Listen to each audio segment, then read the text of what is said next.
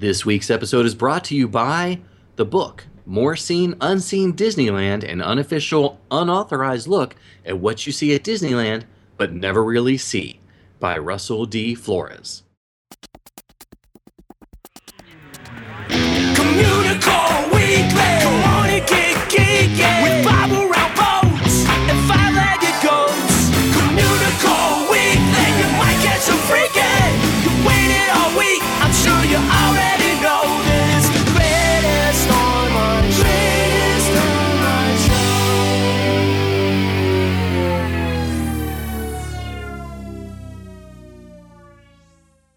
Hello, and welcome to Communicore Weekly, the greatest online show and home of the world's first pair of independently born, identical twins. I'm George. And I'm Jeff. And guess what, guys? A couple episodes back, we were asking for you guys to send us your phone numbers. Not for anything nefarious or anything. Oh, I thought... No. Shh, George, be quiet. Oh, be quiet. Tell them. No. We wanted your phone numbers so we can call you for the brand new and improved impromptu random cadet cell phone Disney theme park trivia segment that we're doing. So instead of calling the theme parks because, we can't call the theme parks anymore, we're just going to call you guys at home so you can win some awesome prizes. So we've already done a few, but, we're just waiting on the new theme song. But we'd love to call some of you guys in the comfort of your own home. So if you're available Tuesday evenings around 8:30 Eastern, 5:30 Pacific time, if you're around, send us an email at communicoreweekly@gmail.com with your name and your phone number. And who knows, maybe we'll call you in the next couple of weeks. It's time for Disney History.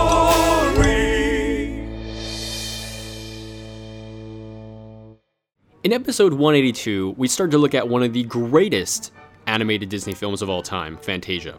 And we looked at the evolution of the film and how it originally started as just a short film, The Sorcerer's Apprentice, and then turned into this fantastic feature length.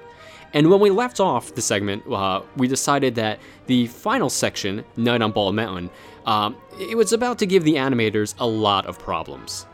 So, while it's in its third year of production, many at the Disney studios believed that they were in the home stretch of Fantasia. Fantasound was perfected, and most of the animation for the film was complete. Just the Ave Maria section was left to finish, so everyone thought the worst was over. But it wasn't long before the Ave Maria section almost brought the entire production to a screeching halt and crashed the actual premiere of the film. So, during the procession of the pilgrims in the finale, the filmed animated scenes seemed to jitter a little bit when played back. The painted cells were being filmed closely together, and any slight change in the camera speed would cause them to jump around, creating the really bizarre jittery motion. In the retakes, those are inevitable in any film. Of course, there are no retakes in podcasting. No, Never. not at all. Never. Take two. Retakes aren't, no. But okay, Walt himself was unsure if they would be able to solve the jittery problem in time. The solution was that the camera needed to move smoothly and slowly in one long, continuous shot in order to avoid the jitter. The problem was that no such camera existed.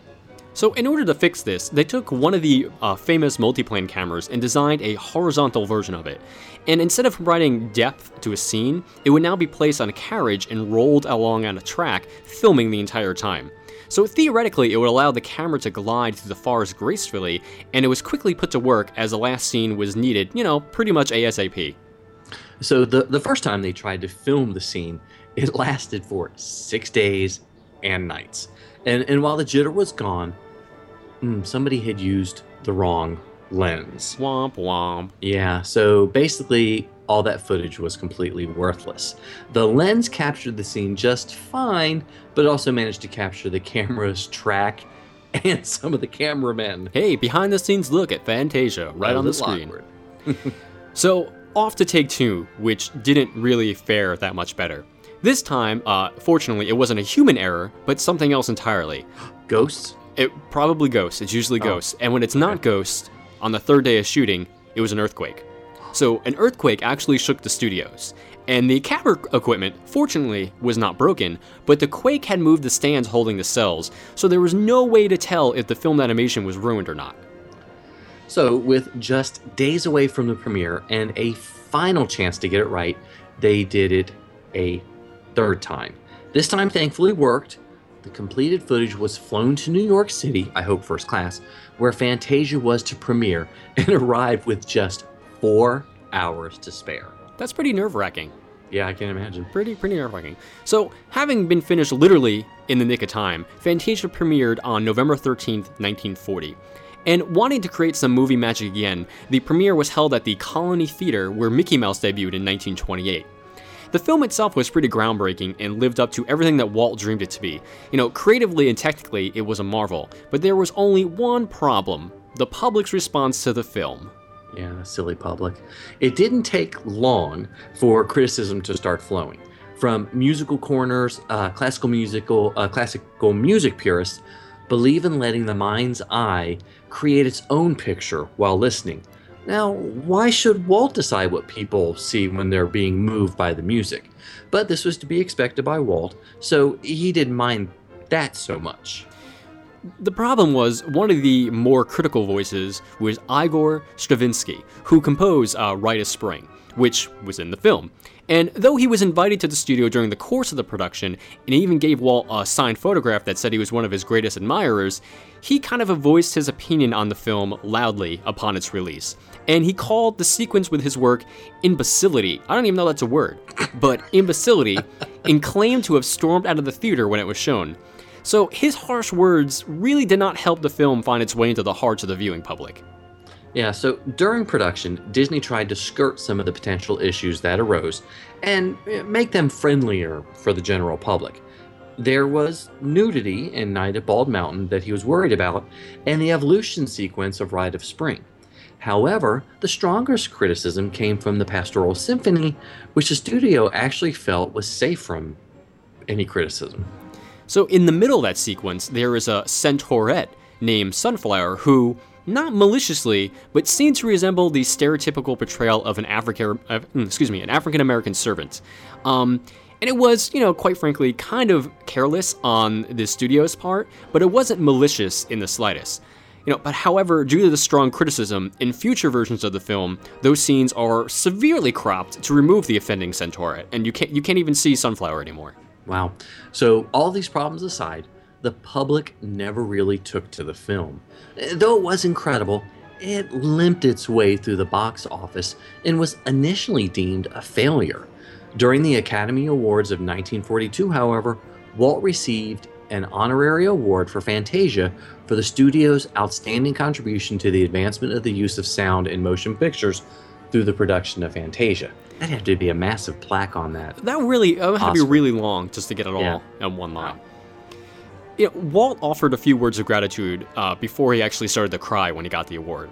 And, of course, it's pretty typical for people to win Academy Awards and to shed a few tears, but these were not really tears of happiness. Walt was basically owning up to Fantasia's failure. He told the audience, "We all make mistakes. Fantasia was an honest one." And that was kind of a big deal for Walt. Even though most critics liked it, aside from the music ones, the fact that it never really entertained the public and was, in his eyes, a failure because of it, that really weighed heavily on him. So Stokowski and his team also received an honorary Academy Award, quote, for the unique achievement in the creation of a new form of visualized music in Walt Disney Productions' Fantasia, thereby widening the scope of the motion picture as entertainment and as an art form. End quote. Another long one. Yeah. Not even these two Oscars could alleviate Walt's disappointment and his perception that he had let down his viewing audience. After all, it was a failure at the box office. Another reason for this was the fact that it was a limited release overseas because the market was closed due to World War II, and it seemed like the film really would never recover. Walt's creative masterpiece kind of struggled at the box office, but as we know today, it eventually became one of the magnificent crown jewels in Disney's stable of films. And even though the film was re-released in 1956, it didn't turn a profit until 1969, almost 30 years after its initial release and 3 years after Walt's death. Though it was deemed a failure back then, it's now considered to be one of the finest Disney films. Later in his career, after the initial disappointment, Walt's embarrassment of the film was replaced by clarity. He quoted, "I don't regret making it," he said. "It's what we should have been doing with our medium," end quote. Walt had planned on Fantasia being successful right out of the gate and wanted to have it on a continual release with segments being replaced by new ones, so audiences would never see the same film twice. But obviously, due to the box office failure, the idea was abandoned.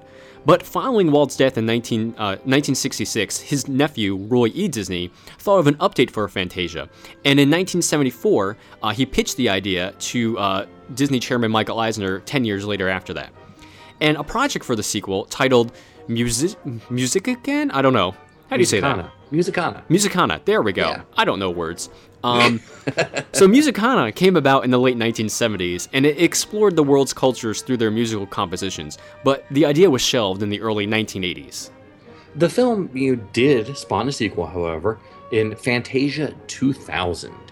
It almost continued the idea of using some of the original film segments along with some new ones.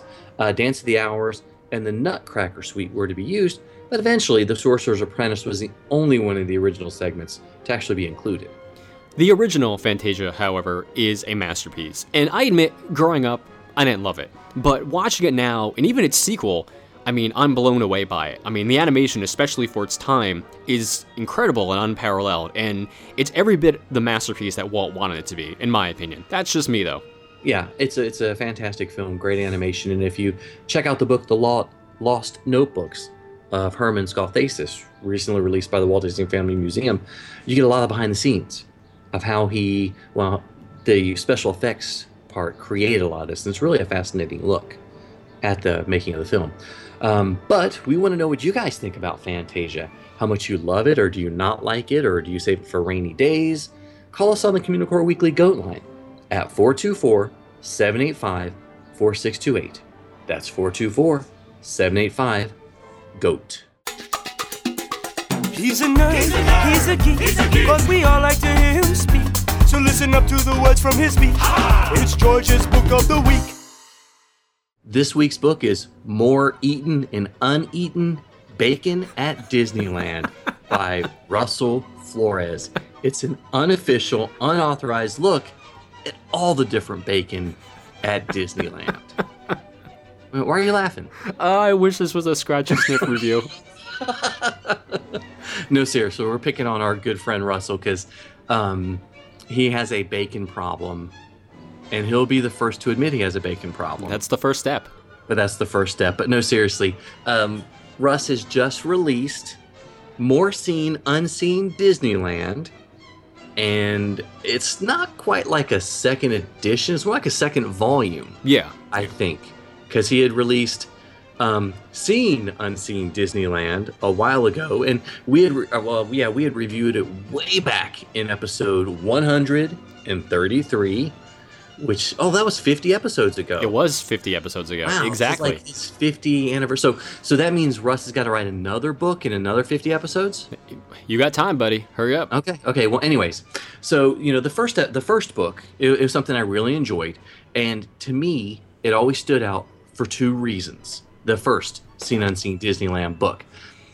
Russell included tons of photos, and he has an obvious dedication to getting the facts straight. Unlike us. No, we do. Just like us. So as I mentioned, this is sort of the second volume because it's almost all completely different, which is good. And the book as it's in itself and Russell's skill as an author has improved, which is great. I got to pick on Russell because but he does offer a lot more for the Disneyland fan in and of itself. And I'm real serious about this review. Russ is a great guy. We're good friends. He poured his heart and soul into this book, and it really is great for Disneyland fans. But let's move on a little bit more. So, much like the first book in the series, Russ is really looking at all the little details that makes Disneyland so great. It's not really like a five-legged goat guide to Disneyland, although some people might see it that way. But he covers more than just the tributes and the hidden stories. In a lot of the cases, Russ actually includes something in the book simply because he likes it, or it caught his attention and he wants to share it. As I mentioned earlier at the top, Russ is pretty darn tenacious when it comes to researching or verifying a fact. I don't know how many times I got Facebook messages from him going, "Do you know what this is? Do you have this in one of your books?" And I was happy to help him out if I could. Russ isn't the type of author to simply include something because he saw it online somewhere. He really wants to get to the bottom. That means a lot to me as a researcher, as a Disney historian, and as a librarian. It's very important. And in a few cases, if Russ really wasn't able to verify the fact, he'll include what he's heard and where he heard it, like multiple rumors. One in particular, he lists 3 different rumors for something. And I was glad to see that. He's sort of covering his bases. He's also done a really great job of documenting all of his resources, which include books, websites, and podcasts, including this one. So, hey, got to give him a shout out for that. We're official! Yay! Hooray, research material! And officious. The book has a ton of photos in it, covering so many different aspects of Disneyland that it's actually, I thought it was pretty incredible to see the number of photos. He covers a lot of different things that some people might consider mundane, but I'm really glad that he documented them with photos and in some cases text. It's sort of like the first book that he wrote. It's going to be something that people are going to cherish in a few years simply because of the level of detail that Russ has provided. He set out to document the park and prove that Disney and the Imagineers were right in creating the level of detail that they did, that it was important. That spending the time and the money is worth it because people can sense the difference between a Disney park and most every other park in the world. So the volume has 14 different sections, and it takes a broad look at the park based on subjects. He covers urban legends, just looking at different signs, looking at tributes found throughout the park, landscaping, and some others. But like the first volume, it's a great way to tour the park in a book without going land by land. And it's something you can just sit down, flip open, look at any page, and you're going to find something. And this, I think, is really a book that any level of Disney nerd is going to enjoy. Even hardcore Disneyland fans are going to find some things they didn't know, or even some things that make them go, or something like that. Or some other noise along those lines. Or some other noise. Or something like that. Or what was Russ thinking? Exactly. Oh, wait, along those same lines, this is where I would usually chime in and say a couple of things about the book as well, but I feel like I can't give a really unbiased review of it because I actually edited the book for Russ. Yeah. So I watched it grow from all these different iterations over the last couple of months, but I can say that I did learn a thing or two, and I did enjoy the book overall. So take that as you will. I'm trying to be as unbiased as possible, but I think it's a good book. Yeah, and when you do purchase your copy of the book, make sure you flip it over to the back to look at the blurbs, because there's a pretty darn fantastic blurb at the very bottom next to the ISBN, which shows its importance. That's true. That's very true. ISBNs are very important. Yes, they are. They're International Standard Book Number. Exactly. Anyway, this week's book, which I know I really enjoyed, and I know Russ enjoyed it as well, so buy it for Russ because he needs more bacon. Lots more bacon. This week's book is More Seen Unseen Disneyland by Russell Flores. Captain Leo, he can be your hero. Avert the crisis, he's actually a Pisces. Captain Leo, make your fist up in the air and show 'em all.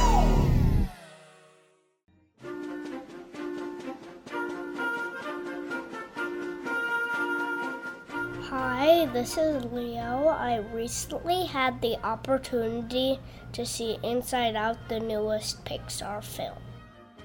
Just so you know, am I doing any spoilers? I guess not, so let's go on. So the movie Inside Out was about the emotions in Riley's head, and some of them are joy, anger, disgust, fear, and of course, sadness.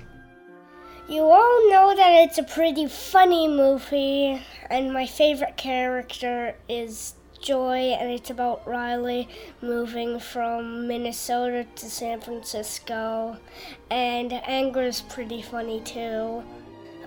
When they go to a place that only serves one kind of pizza and it's broccoli on pizza, he says, "Congratulations, San Francisco, you ruined pizza." I saw the movie twice because I loved it so much, and I saw it the second time in 3D, and it was so awesome. That was my favorite time I saw it. It's so awesome in 3D, awesome in 3D. I hope they make an Inside Out too. I hope to see you all at T23 in just a few weeks. For Jeff Heinbuch and George Taylor, this is Leo.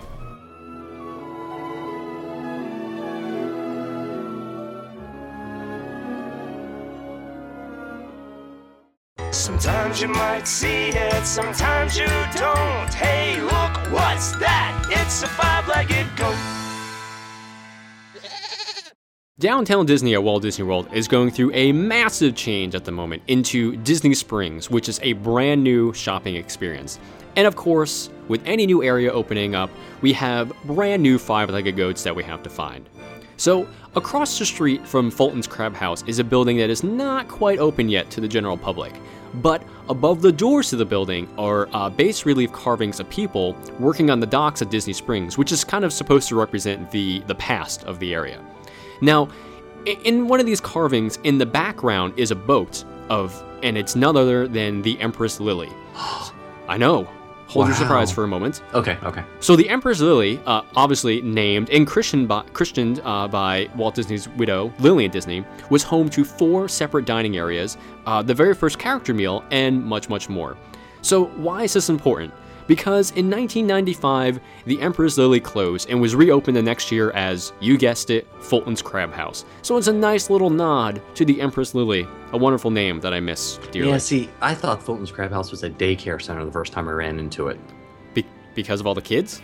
Well, I just figured that's where I sent my kids after a hot day at Epcot. That's a fair point. Because they were crabby? Yeah, by the time you hit Germany, they get angry and mad and they need to go somewhere. I don't want to learn about countries and history. Although the ones they get to Mitsukoshi, they're happy because then they can buy Pokemon. Oh, I thought you meant sake. No, that's for mommy and daddy. Fair enough. So, okay, well, speaking of sake... Man, we really got to work on our segues. Yeah, I would do the podcast on a Segway. I would do... If Segway wants to sponsor us, I will gladly Segway all over. So if anybody has a connection with Segway, email us at communicoreweekly@gmail.com and let us know. And something else you can do at communicoreweekly@gmail.com is enter our Year of a Million or So Limited Time Cadets Prize winner. Boom, perfect See, there segue. was a segue there.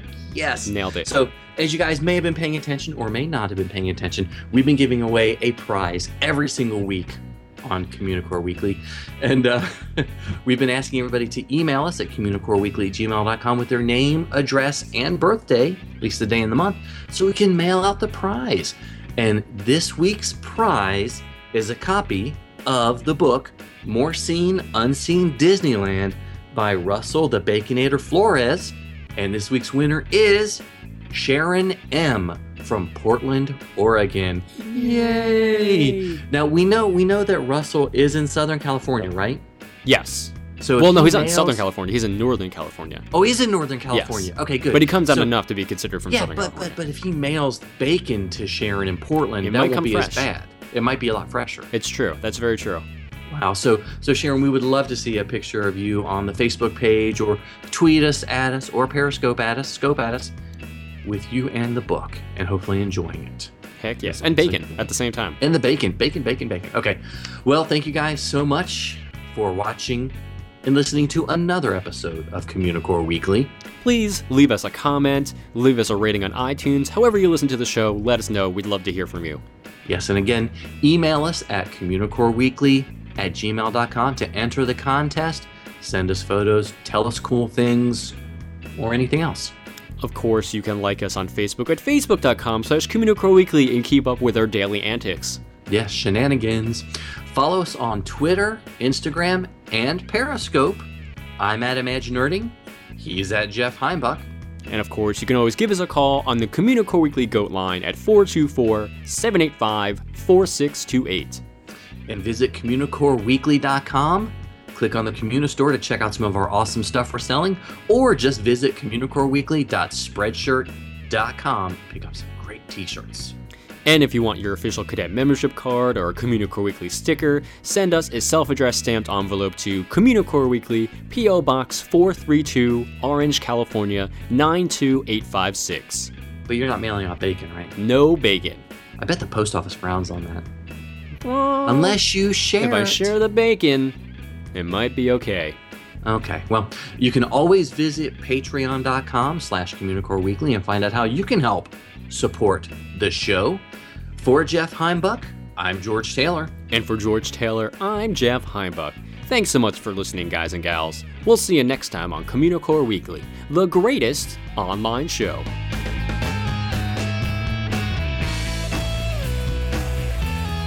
Mancini.